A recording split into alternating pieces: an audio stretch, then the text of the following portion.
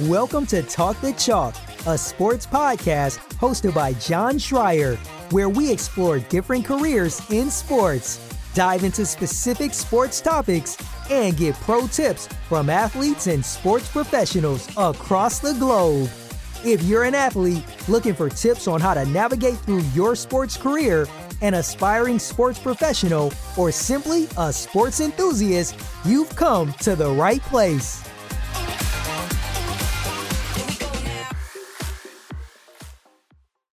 Today I'm talking to Ben Lundgaard. Ben is a USL Championship Club player. He's a goalkeeper for Atlanta United 2, which is an affiliate of the Major League Soccer Atlanta United team. He's going to share a little bit about how good fortune has played a role in his career path thus far, and how, coupled with hard work and some of the decisions he's made, he's been able to be a first-round pick in Major League Soccer draft and ultimately pursue his dreams on the Atlanta United club. So really great episode. I think you'll enjoy this one. So here we go. Ben, well, thank you for joining the podcast today. We'll get to a few questions today that'll be kind of fun to hear your thoughts on, but I kind of just wanted to hear your perspective on your route to kind of Virginia Tech, Atlanta United, and when we talked the other day, you kind of accredited luck to a lot of what got you to where you are today.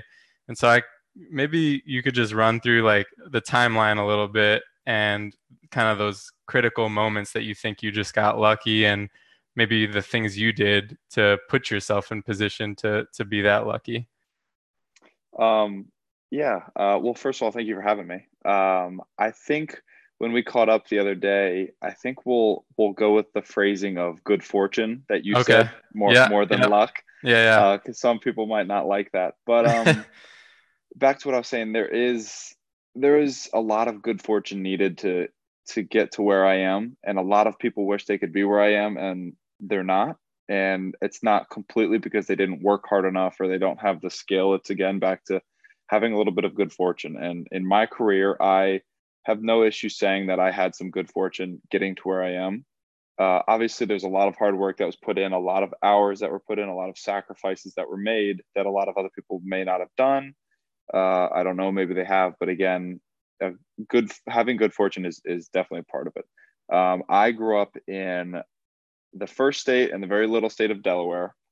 There are no academies, and I'll tell you what an academy is later on. It's an MLS affiliate, and there were none in Delaware. The Philadelphia Union is there now, and you could make the commute, but it was not there when I was growing up. So I played in a very small club where it was probably about 8 teams, maybe 150 people. So very small in today's world of sports. I was fortunate enough to get an offer from Virginia Tech, a big time ACC soccer school, and I took it and I went, and I took advantage of the situation that I was handed there at starting as a freshman, playing every game freshman year, sophomore year, junior year, and senior year. And that again helped me get the attention that I needed to get to where I am today and get drafted by the Columbus Crew. And I spent 2 years there, and then I was let go, and then Atlanta United picked me up, and now we're here. I'm a 3-year pro. I'm loving it. And I think I'll go into more depth of all of that here later in the podcast.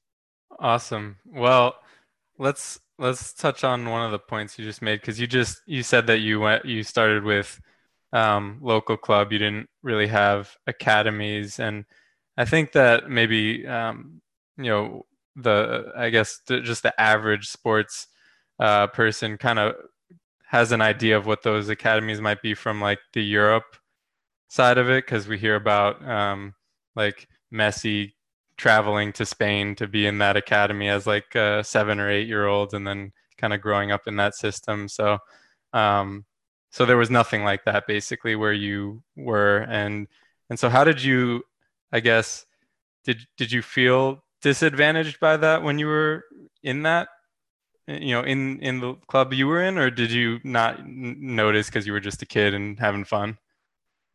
Um, yes to both of your questions. I did not feel disadvantaged at the time because the club scene was still kind of prevalent there. Looking back at it, I now notice, yes, I was disadvantaged because seeing what some of these academy kids are given.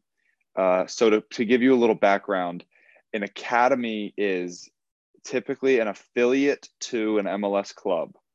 And the academy teams have the best coaches because they can be paid by MLS clubs. They don't really do tryouts. They more so go and scout because they can pay for scouts through the MLS club. They just pick the best talent in the area. And because they can provide the best coaching, the best facilities, the best future for you, they don't really have to do anything else. That's their pitch to you and your parents. They're going to tell your parents, we're going to put him in the best situation possible. We have the best trainers, we have the best coaches, we have the best facilities, everything. And as a parent, you're like, heck yeah. Plus, academy, you don't have to pay. A parent does not have to pay because they're getting funded by the MLS team. Okay. A club team, my parents would pay a coach in an organization to coach me. And that coach would pick players from tryout. And the tryouts were Johnny and Stevie from down the street. They're not this young prospect that's an hour and a half away commuting to where he's coming, and you're playing on your local high school field type thing. So back then, I didn't know I was at a disadvantage because that's all I knew. I loved it. I think I had a great team. I had a great experience. I wouldn't have traded it for the world. When I had already committed to college, that was when the Philadelphia Union started their academy. So driving an hour and a half, 4 days a week, sometimes 5, to be on a team where I've already committed to my future didn't make sense. So I didn't do it.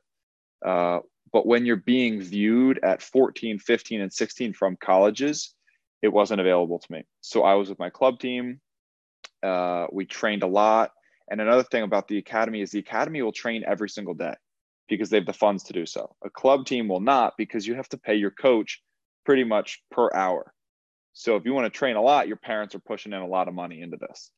And it's kind of a club nowadays has kind of lost its figure, you could say, because of these academies and how fast they've grown.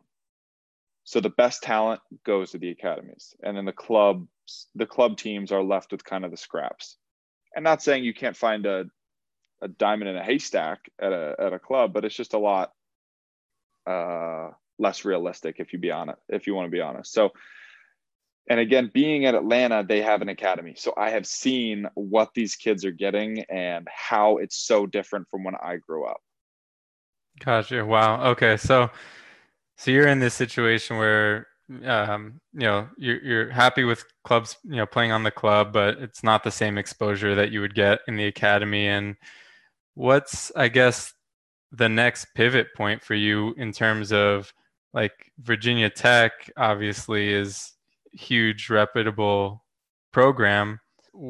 How did you stand out? How did you make yourself known to coaches or scouts or anything like that? So again, I think I was caught in the right area of time where my club was still relevant enough for me to get the attention I did. If it was 4 years later, the college coaches that were at my games were not there 4 years later because they were going to watch these academy kids. So we'll call it good fortune. I was in the right time. I was at the right place in the right time. But to have that said, back when I was on club teams, you'd go to something that was called a college showcase. It's essentially a tournament. You travel far for a tournament, and this tournament tries to find the best clubs all over, say, the East Coast or just the Carolinas, Georgia, Florida, that area, Virginia. And they invite all of these teams. And you're coming to this tournament style showcase, but you're not going to win anything. You're just playing 3 games. And college coaches have a list of who's on what team and when your team plays, and they can come watch you. So what we would have to do is my mom and I would sit down at her desk before the showcases, and we'd have a list of all the colleges that are going to be there, and then we compared it to a list of colleges that I was looking at that I thought I would attend, I would enjoy attending, that academics that matched mine. Obviously, maybe not Harvard, but something in the middle. And so we would look at these lists and we would email the coaches on the teams that where the lists meet, And so we would send out this long email. It was kind of essentially a resume before I had a resume, because I was a sophomore in high school. So I didn't really have a resume. What would my resume say? I live at home, my mom feeds me. So you would say, I played at this club, I've played this many games, this is who I am. I'm, in my case, I'm this tall, I play these sports, so it shows that I'm athletic. And you're 6'5", by the way, so good goalie height, good goalkeeper height. Yes. So that's something that I want to add, because that only benefits me. So you give all of this information about you, and you don't even hope for a response. You just hope that they see it and maybe show up for 5 minutes at the game. It also helped me because a ton of kids on my team were looking to play in college. If you're on a team where nobody wants to play in college, you're going to have a lot less coaches there. So there might be a coach there that is there to see your teammate, and he sees you, and he sends you an email, and vice versa. And I'm sure that happened with a bunch of kids on my team, because me and one of my teammates went to the same college in Virginia Tech, and then 2 other teammates went to the same college there. So I'm sure there's a little mixture of coaches seeing multiple players. So you send these emails, you go to these college showcases, and hopefully they email you after, because they get your contact information. And at the time, I had some smaller D1 offers and some Division III offers, and I thought that I could play at a big time Division I school. And maybe it was kind of like an eye opener that I wasn't getting offers from these places. So maybe I wasn't quite there. And then we went to the Disney Showcase in Orlando. It's probably the biggest showcase we were going to go to. And you play 3 games again. And my first 2 games were pretty bad. Were pretty poor. It wasn't about good, bad reps. There wasn't a lot of action as a goalkeeper, you could say. And then the 3rd game, I had a really good game. And after that, I think a few days later, I got an email from Virginia Tech, and it was the biggest school that I had an offer from. Not an offer, but attention. Wow. And in soccer, just like any other college sport, different leagues or conferences have their best sports. So for the ACC, soccer is very good. Very good. Always has been, always will be. Just like you think of the Big Ten for college football. And Virginia Tech's an ACC school. So that right away got my attention. Did some research. I saw who they were about. I had actually one of my best friends was going to Virginia Tech. Her older brother was going to Virginia Tech, and her older sister went to Virginia Tech. So we had a big, reference from their whole family of what Virginia Tech was about. My dad and I went on a visit, and we just absolutely loved the campus. We loved everything about it. My mom loved the academics, obviously, and it was kind of a wrap ever since. They offered me a partial scholarship, and it just ended up that I accepted it, and it all worked out, because I could have committed to a smaller D3 school or a smaller D1 school and gotten this offer later, and not knowing about Virginia Tech, and I would have been on a completely different path than I am today. Wow. So I want to stop on a couple of things that you just said, because that's an awesome story. But you said that you had 2 mediocre games or not great games, and then the 3rd game was kind of where they noticed you. Did they go to those first 2 games, or did they only go to that 3rd game? I honestly don't know. It's something that I've never asked them. I would think they did not, simply because these college coaches have so much soccer to watch when they're there. I mean, there's games from 8 a.m. to 6 p.m. Yeah. So they're watching so much soccer. So I would assume they did not. I don't know if that helped me. If they were like, oh my gosh, this guy's good today, but he was terrible the other day. I don't know. But all that matters is they saw me when they needed to see me, and we got in contact, and it ended up working out. That's awesome. So talk about good fortune. If they only went to that game, then exactly, not too bad. But and you also said that showcase, was that as a sophomore or was that one later? I think that was early in my junior year of high school. I think that was Okay. because then you have the whole, because I committed the end of my junior year. So that it's probably a 6 or 7 month process of emailing back and forth, of me visiting campus. I visited twice, actually, once with my dad and once with my mom, to see it at different times of the year, to talk to different coaches and to get a strong feel for what the school's about, just so Oh, you're not kind of walking into this school or team blindly. okay. Is that kind of the right timing? You felt like the offers were from these colleges usually come in around the junior year, or was that early for some people, or is it just vary based on the player? I have no idea why it's like this, but for college soccer, you seem to commit around sophomore or junior year of high school. And I think I would say senior year of high school is a little late. Okay. But then for some reason in high school, I had friends that played lacrosse and they were committing freshman year of high school. And if you commit sophomore year, you're really late. I don't know why Wow. the sports fluctuate like that, but I think I was honestly on a little bit of the later end, and I knew that. So I knew that I kind of wanted to push for Virginia Tech because I didn't know if offers were going to keep coming in. Okay. Gotcha. Okay, so you've made it now to Virginia Tech. You loved the school you visited. I guess you had a little bit you put in all the work all those years, obviously, on your club team, and made yourself available to these scouts and coaches, and going to these showcases and showing off what you got. And we're fortunate to have some of these guys, the right people, show up at the right time and see you play. And so now you made it to Virginia Tech, high profile program.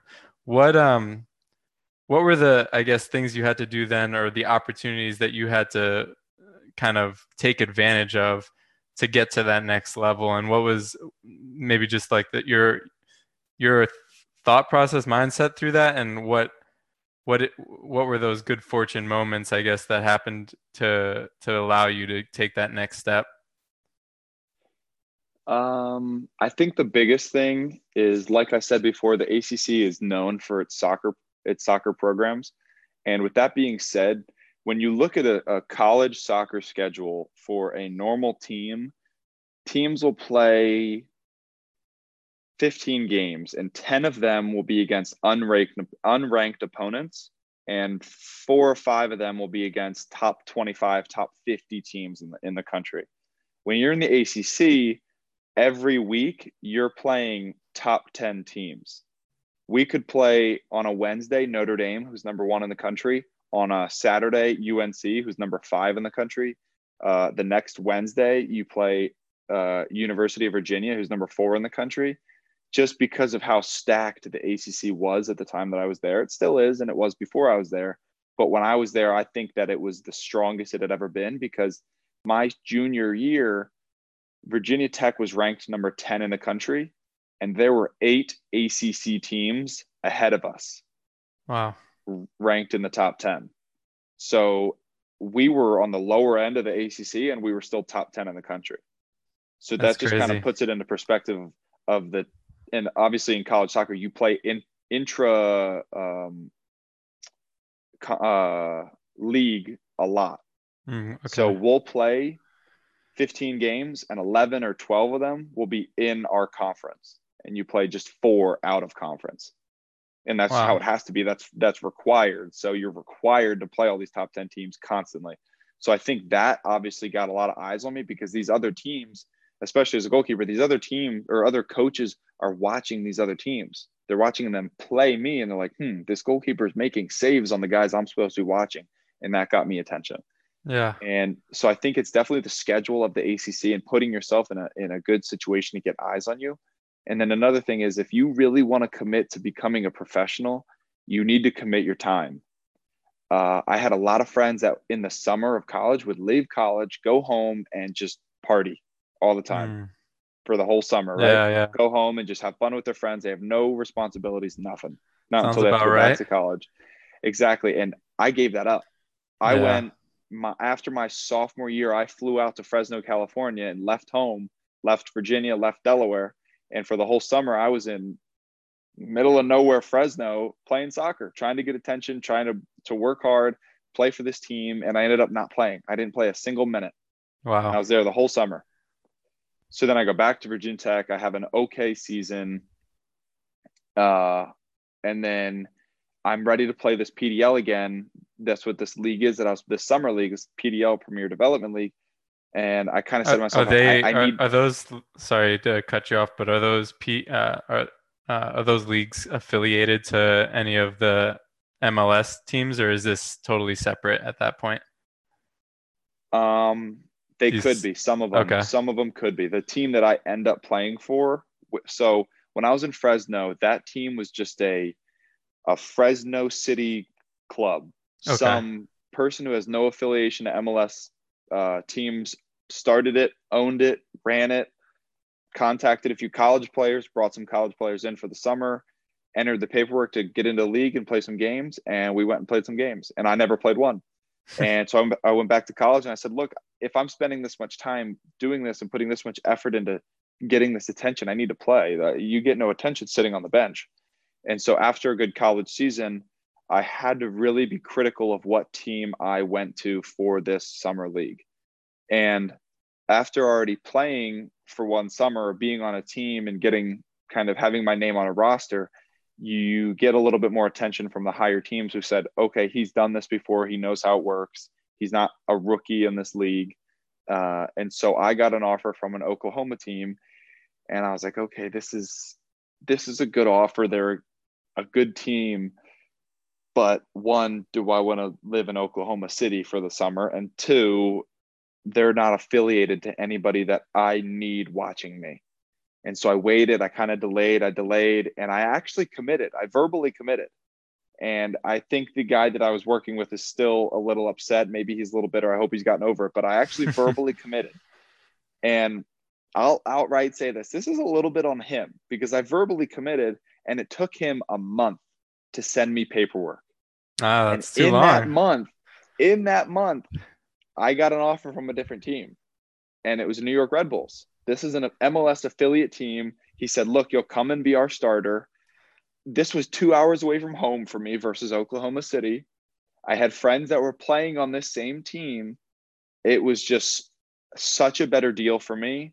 And I said, if I verbally commit to you right now, this process took 48 hours. I said, if I verbally commit to you right now, when will I have paperwork by? And he said, I could send it to you right now. What's your email? I gave my email and I had the paperwork. I said, okay. And I signed it. I sent it back, and I called the coach from the Oklahoma City team the next day. And I said, look, I don't know what happened on your end, but I was waiting for paperwork. I verbally committed. Something else came up. I'm not contractually signed with you. I signed with somebody else. I'm sorry. I hope there's no hard feelings. This is better for me and my career. It's closer to home. And I'm going with it. I'm sorry. Best luck in the future. And he just said bye and hung up. Didn't want to hear it. So I knew that was you snooze, you lose, I guess. I don't know. Exactly. I knew that was going to happen, but at the same time, I had to make that decision of what's best for my career. And my mom had a good point of it. Is she said, are you going to give up a huge aspect of your career just to be nice to this guy when he hasn't returned the favor and sent you this paperwork? He could have signed you a month ago, and he hasn't. What's he waiting for? You don't know if he's looking out for other goalkeepers. He could have been, right? He could have been making other offers. There could have been 10 other verbal commits at the same time. Who knows? Exactly. Who knows? Yeah. But so you verbally committed. Which team is this now?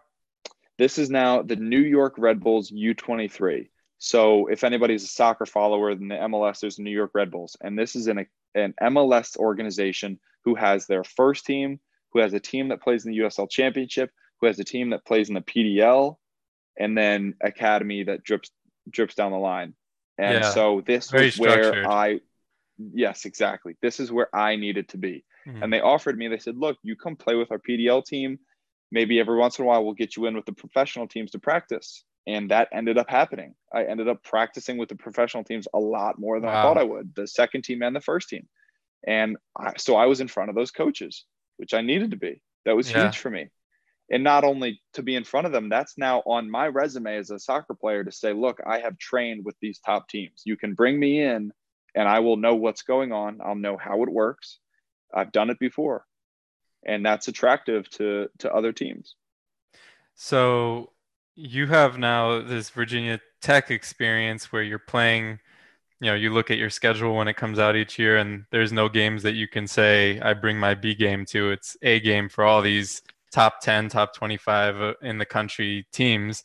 And then you're also now in the summer working out with these, MLS affiliates. So you're getting eyes on you from two different kind of directions. And so which would you say you think was more beneficial, one or the other? Or do you think that they were both equally, like the summer was equally as good for exposure as college, or one was kind of better than the other?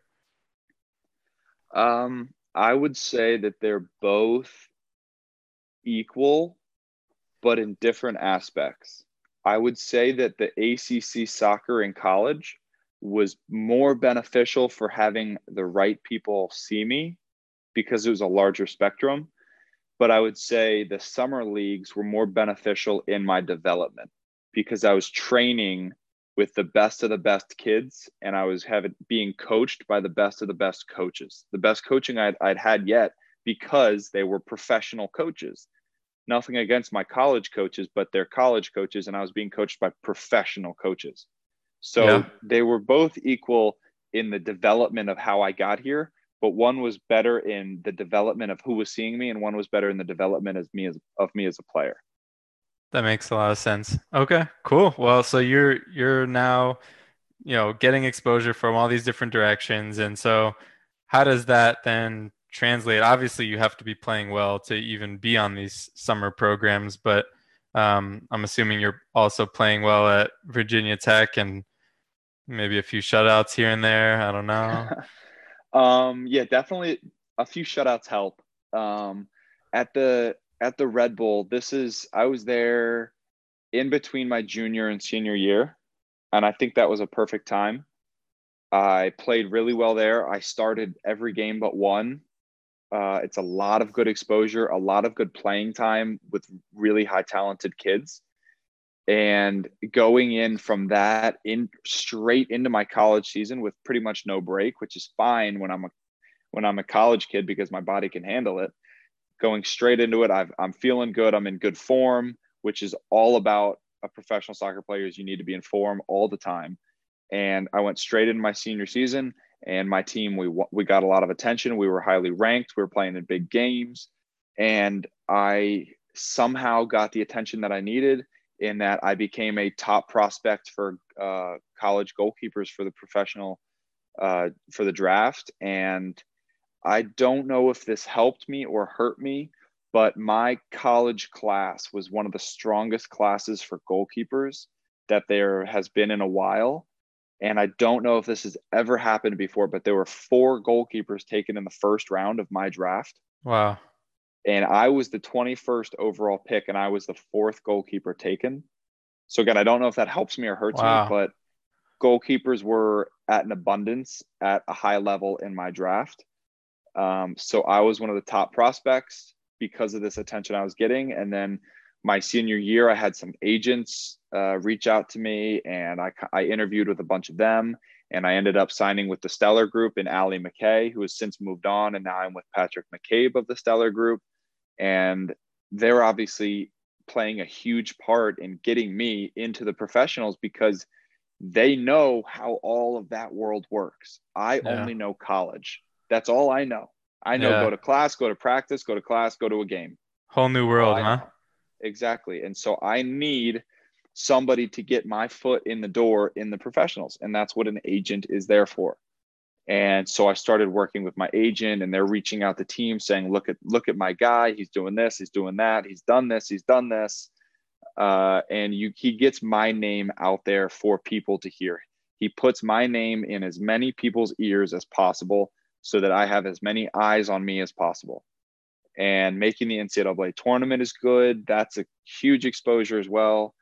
And it ended up being that I was taking in the first round of the MLS Super Draft. I was taking 21 overall to the Columbus Crew, and I went and spent 2 years there. And that was kind of another whirlwind of emotion of being on teams, because then I was loaned out my first year and I never played on loan because of this guy in front of me. And then I went back to the Columbus Crew and they signed me again. And then I went on loan again to the Pittsburgh Riverhounds, where I played a few games. I made my professional debut. I had some good games. I dealt with an injury, which held me out of games. And then Columbus ended up releasing me. Wow. And now I'm here at Atlanta United. So that's obviously an incredible feat, like just to be drafted to any professional sport, and 21st overall is amazing. The fact that there are 4 goalkeepers, I that feels like a lot for, in the first round, but I mean, like you said, good class. So I'm just curious, because this is a concept that's kind of unique to soccer that I don't think a lot of other sports. I saw it done in hockey recently, but like this loan situation where you loan players, like why do they draft somebody to just loan them out? Is it because there's too many players at that position, but they think that they'll need you down the line, or how does that work? Yeah, that's spot on. So what they do is they draft you, or so-called sign you, so that they own you, so that you can play for nobody else unless they give you permission.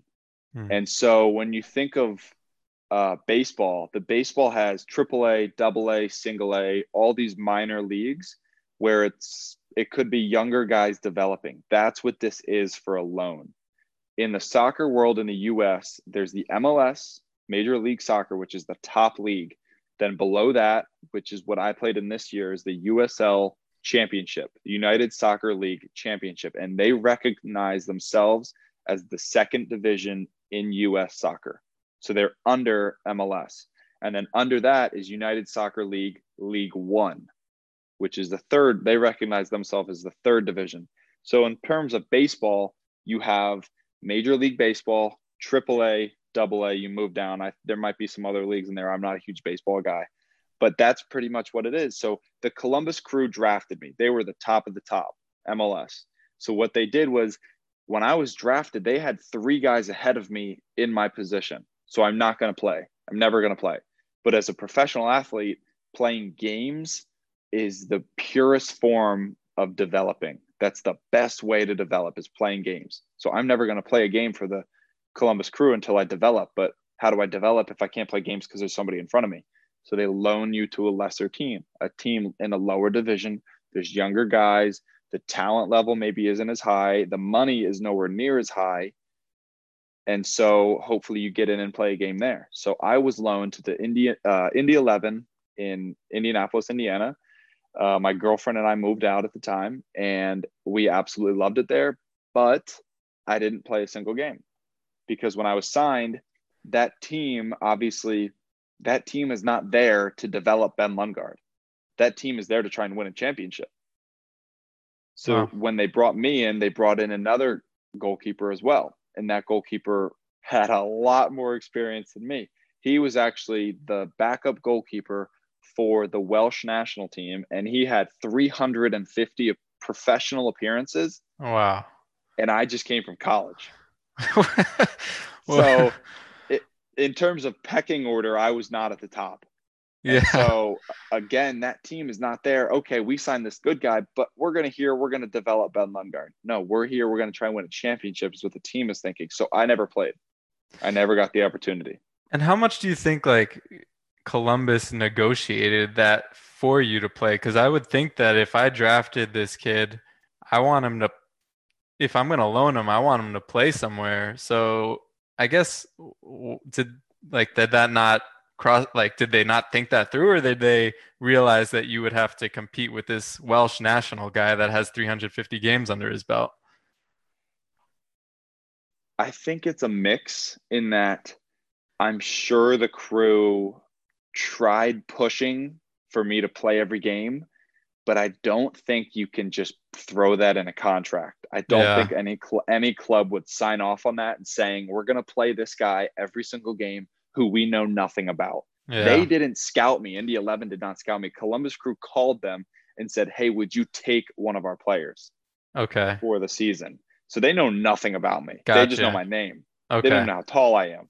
So they're not just going to throw into a contract, yeah, we'll play him every game. Right. So they'll say, yeah, sure, he can come and compete. We can give him a spot on the roster and he can compete, because they don't care that Indy 11's not paying me. Columbus is still paying me. So they're like, oh, free player? Yeah, we'll take him. I gotcha. So they're like, yeah, you can come compete. That's fine. And then I think actually the Crew didn't know that they were signing this new guy either, because I signed my paperwork to go on loan, and then not even 24 hours they signed this other guy. So I don't think the Crew knew anything about it. Wow. So I think it was a little bit of misfortune there, in that I was put in a tough situation where I was just never gonna play. You didn't have a And chance. so exactly, I didn't have a chance. That was just kind of the way of the road, and I kind of had to sit through it and see what would happen next for me. And so you went through that season, you come back to Columbus, and they loaned you out again, is essentially. Yeah, they loaned me out to the Pittsburgh Riverhounds, and this was again the same situation where they said, hey, we'd love to get him games, but you can't really throw it into a contract. So I went there, I started competing, and I knew that I had to play games. And now I knew that here in Pittsburgh, they didn't have this 30-year-old professional who had been playing pro for 12 years. Right. So I had a chance. I had an opportunity. And he's actually a good buddy of mine, Kyle Morton now. He was there at the time. He was coming back from an ACL surgery the year before, and he and I were competing for the number one spot. And he played a game, I played a game, he played a game, I played a game, and our coach was trying to weigh the games and see who had the starting spot. And after our 4 games, I played the next 3. So maybe I had it. We don't know. I started playing professional games, and Columbus was loving it. I was playing well. I've made my professional debut. I had 2 professional shutouts. Wow.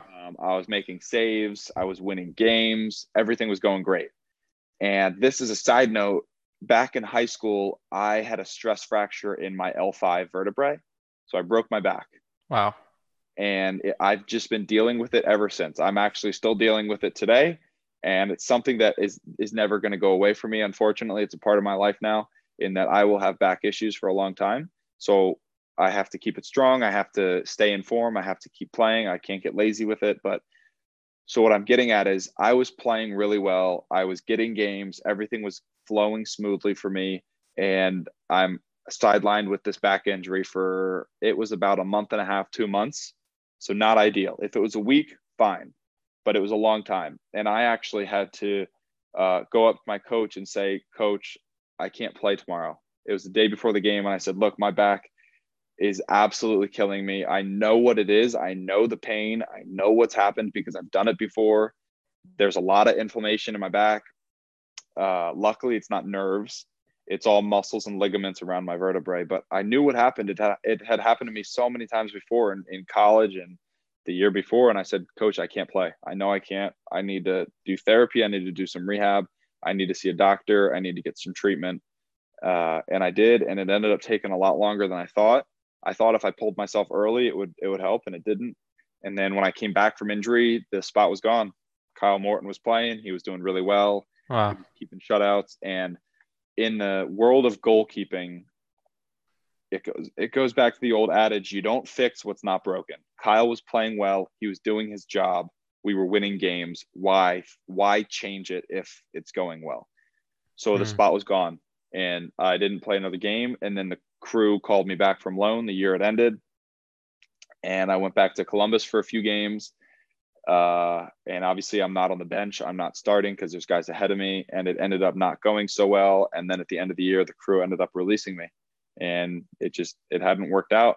And that's a part of pro sports. And at the time I was really, really mad. I was confused. I was upset. I was like, look, both of these years haven't gone my way. I don't know what's wrong. I don't know what I could have done. I think I've developed as a player, and it's part of pro sports. They're not a team that's saying, hey, again, we're going to develop this guy, Ben Lundgaard. They're a team that's trying to win championships. And if I'm not helping that, then they've got to go a different direction. And that's the sad reality of sports.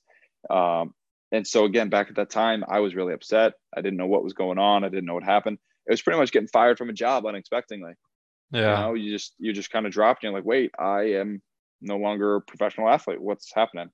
Do you feel So like that was like one of the low moments of your career so far? I think as a soccer player, it was the lowest right now. Yeah. Yeah. Hopefully there's nothing lower, but Yeah. uh, yes, for sure that was the lowest moment. So, but I like where I am now, and I think that I say back then I was upset because now I'm not. Now I'm realizing that I'm in an incredible situation here in Atlanta where a lot of things have been going my way, and me putting in hard work has helped develop those opportunities. So you got fired essentially, and you go to your agent, I guess, at that point, and you're like, what's next? Is that kind of how it goes down?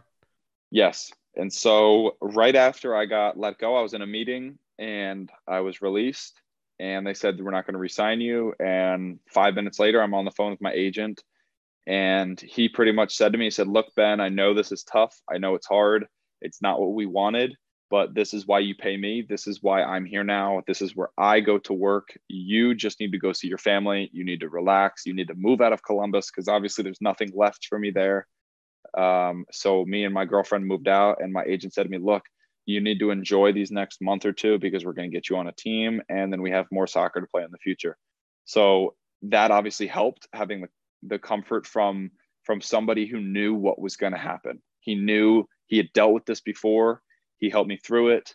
Obviously, my family was there for me in a tough time. And it's like getting fired from a job without looking for a job to replace this yet. You're like, holy cow, I have to move fast. And in the soccer world, it was fast because the upcoming season was, we only had a few months off for the off season. So the next season's coming up. So we had to get moving with contracts and talking to teams. And if they want to see me, if they want to talk to me before they sign me, things like that, we had to get moving. Yeah. So my agent completely took the reins there. He said, "Look, this is where I go to work. This is where I step in."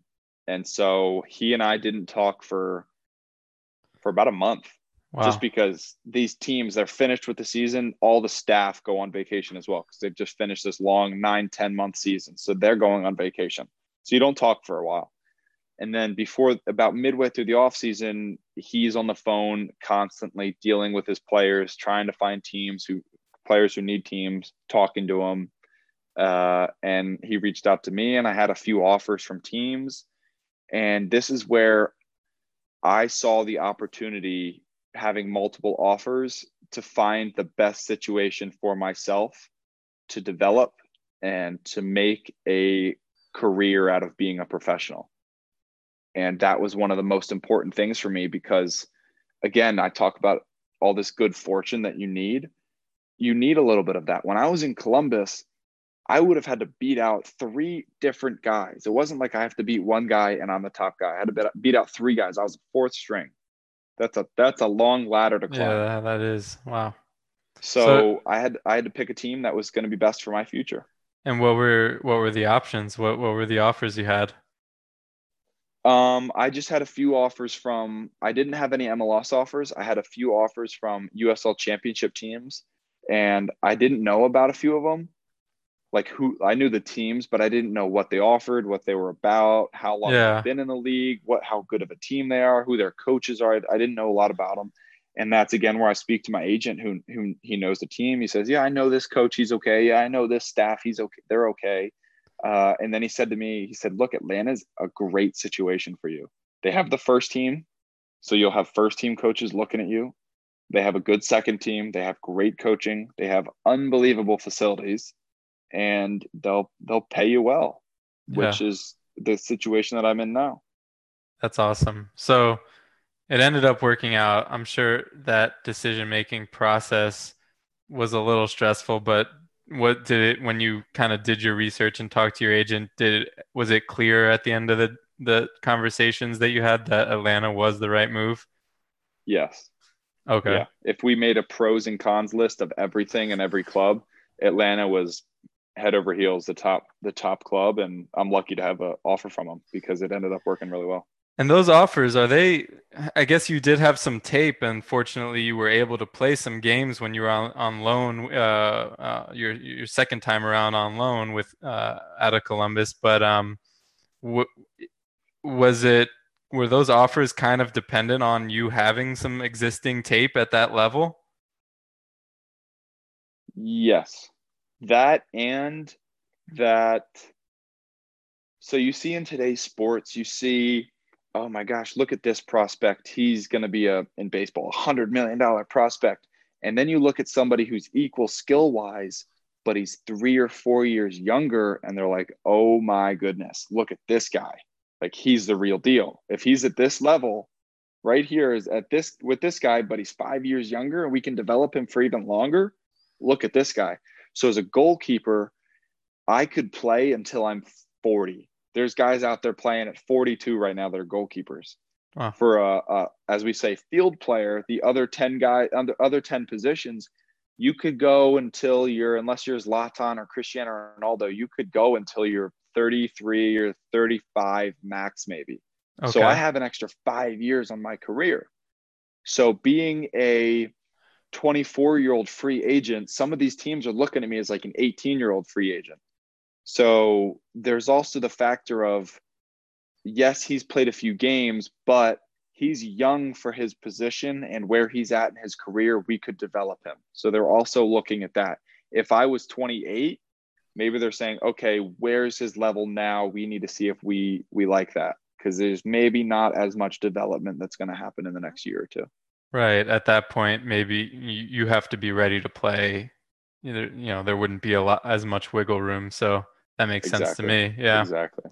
So I guess now that you are a pro, I mean, and you've kind of talked about this a bit, but I mean, there was a process, a clear process that you talked about in making it to the pro level, and kind of like I need to attend this, I need to be, part of a club team, maybe, attend all these different events, get exposure to these people, and then in college, I'm gonna go play in the summers, and I'm gonna go try to find someone that's affiliated to the MLS team, and I'm playing in the SEC. We got to make it to the NCAA tournament. So there's, although it's not a clear path, there's different steps that you knew you had to take to get to the pro level.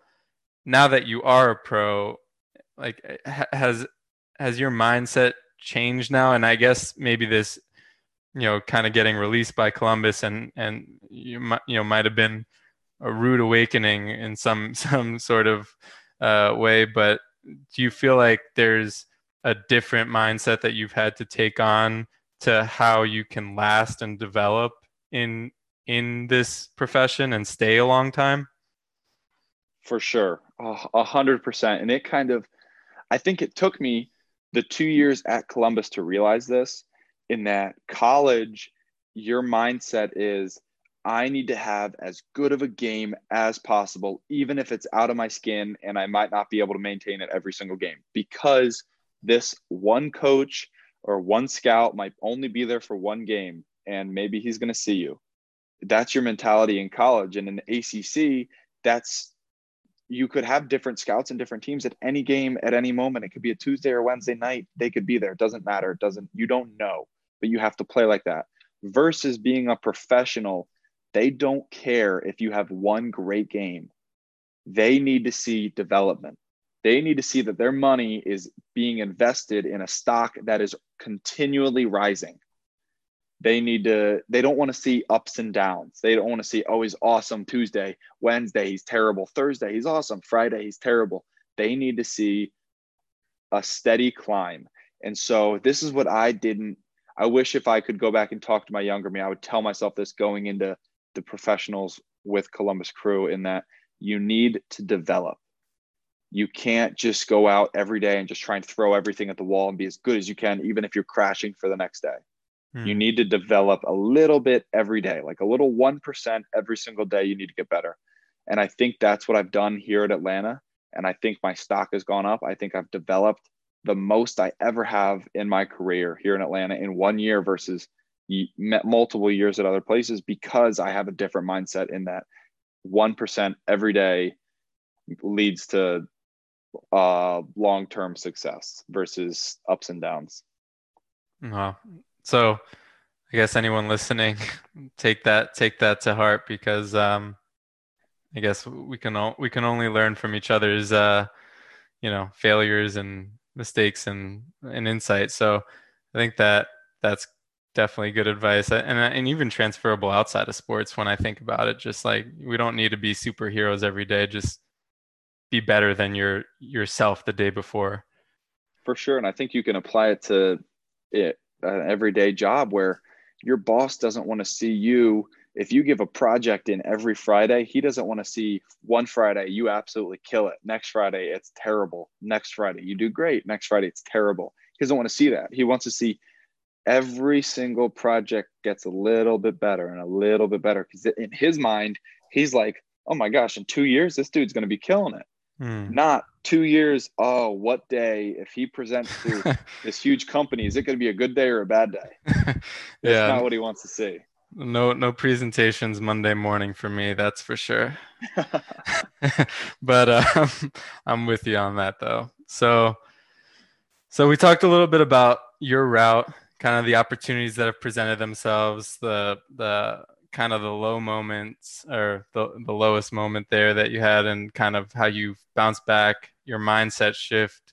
And so now, just like a little bit more on the technical side, or your day-to-day on the field. Some people just have weird superstitions pre-match. So I was just curious if you had any weird ones, or if there's anything, even if it's just like a basic routine that you do to get you ready for your match. I know that there's a lot of weird pre-match rituals out there. I don't think I have any weird ones. I do have some. In my warm-up, I like all of the repetitions to be the same numbers. Every game, they have to be the same. If I'm taking this many shots, it has to be that many shots every single game. If I'm doing this many dives, it has to be that many dives every single game. Good or bad, it's the same, no matter what. Then there's even if you end on a bad rep. No, never end on a bad rep. Never. I was just gonna say, even me playing pickup basketball, I can't leave unless I make a shot. That's a fair point. But I've done that before, where I'm like, I have to fight it. Do I need my perfect rep, or do I need to end on a good rep? So every time I'm on my last rep, the focus skyrockets, because I don't want to be put in that situation again. Yeah.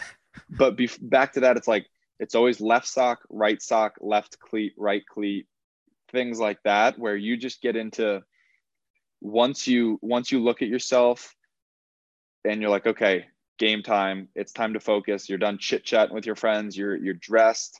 It's time to go. That's when everything kind of gets in sync of every single game, where you go out at the same time every time before kickoff, for like 44 minutes before kickoff. It has to be the exact same all the time, just because you want to build this foundation that you're going into the game feeling as good as possible.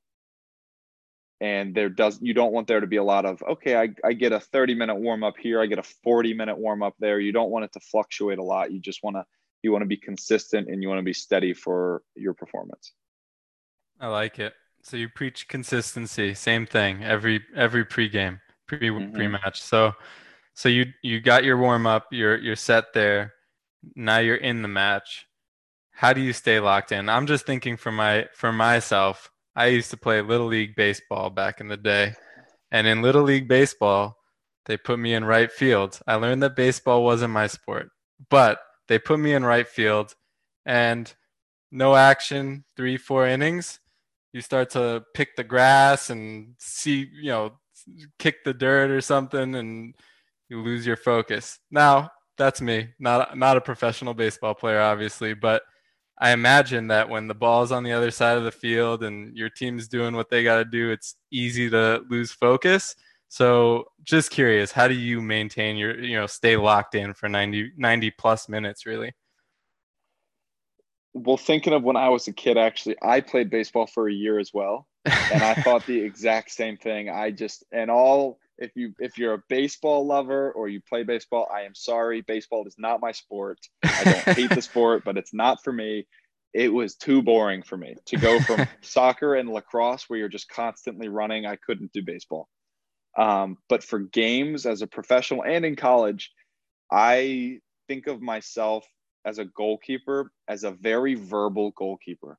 And goalkeepers are totally different. You'll find keepers that don't talk. They don't say a word because they want to focus on themselves. They want to focus on what they're doing, how the game's developing, and they don't want to talk. They don't want to communicate. They don't want to be shouting and yelling. But me, you'll hear me. You'll hear me the entire game. And that is how I stay focused and locked in, is that when I communicate to my teammates, obviously it has to be the correct information. So I have to be watching the game the entire time. And I actually, my freshman year of college, I lost focus once and I got caught from my coach.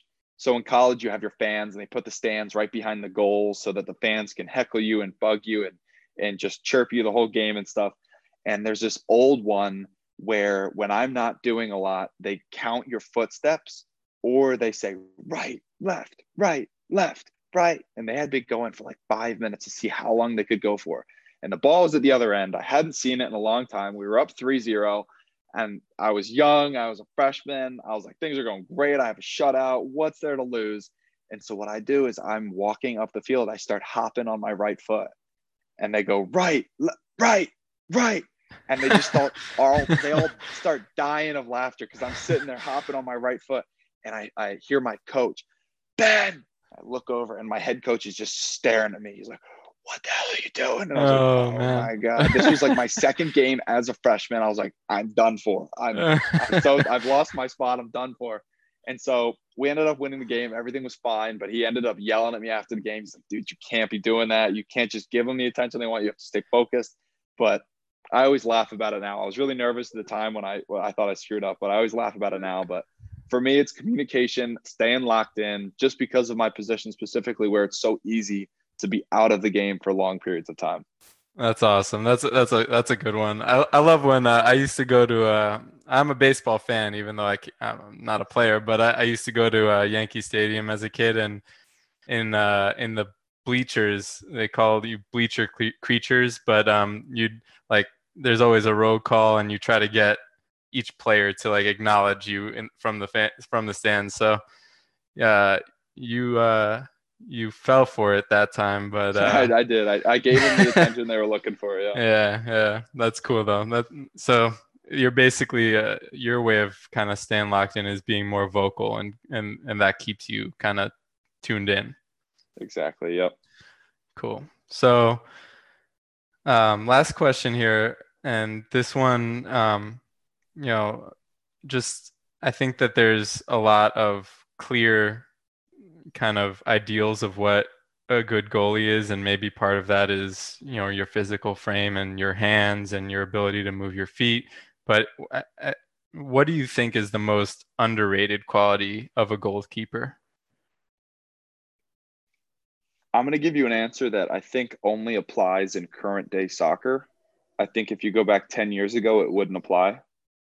I think as a goalkeeper, you're thought of always using your hands. And I think the most underrated quality of a goalkeeper nowadays is having the ability to use your feet equally to the players that are in front of you on the field, which back in the day, it was like, no, goalkeeper hands, field player feet, done deal, that's all.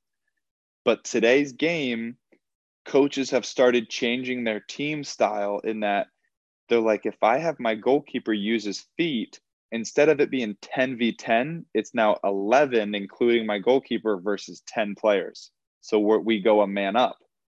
So you can move the ball differently. You can play differently. You can manipulate the other team differently.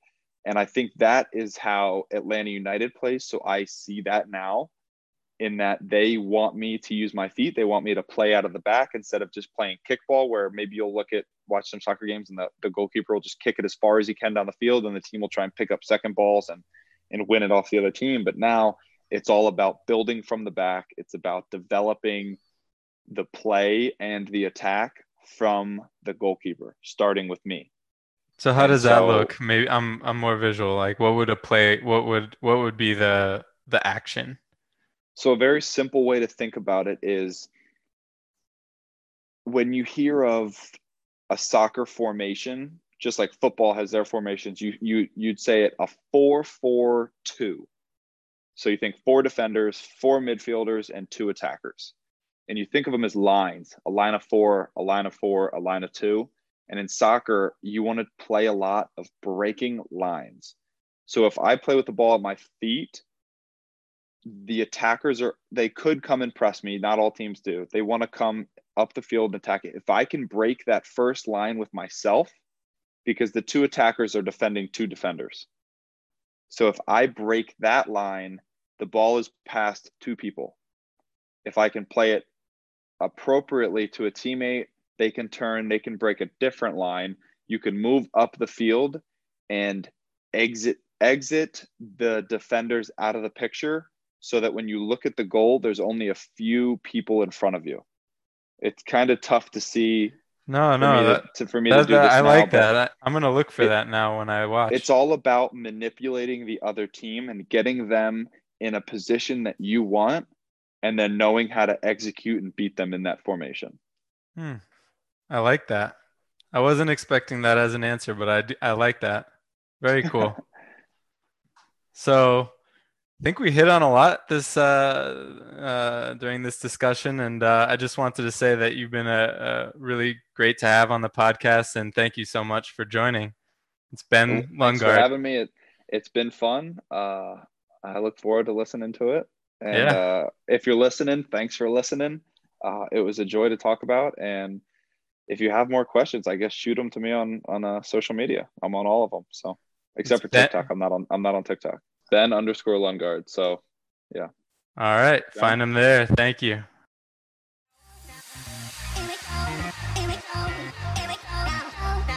You've been listening to Talk the Chalk with Jon Schreier.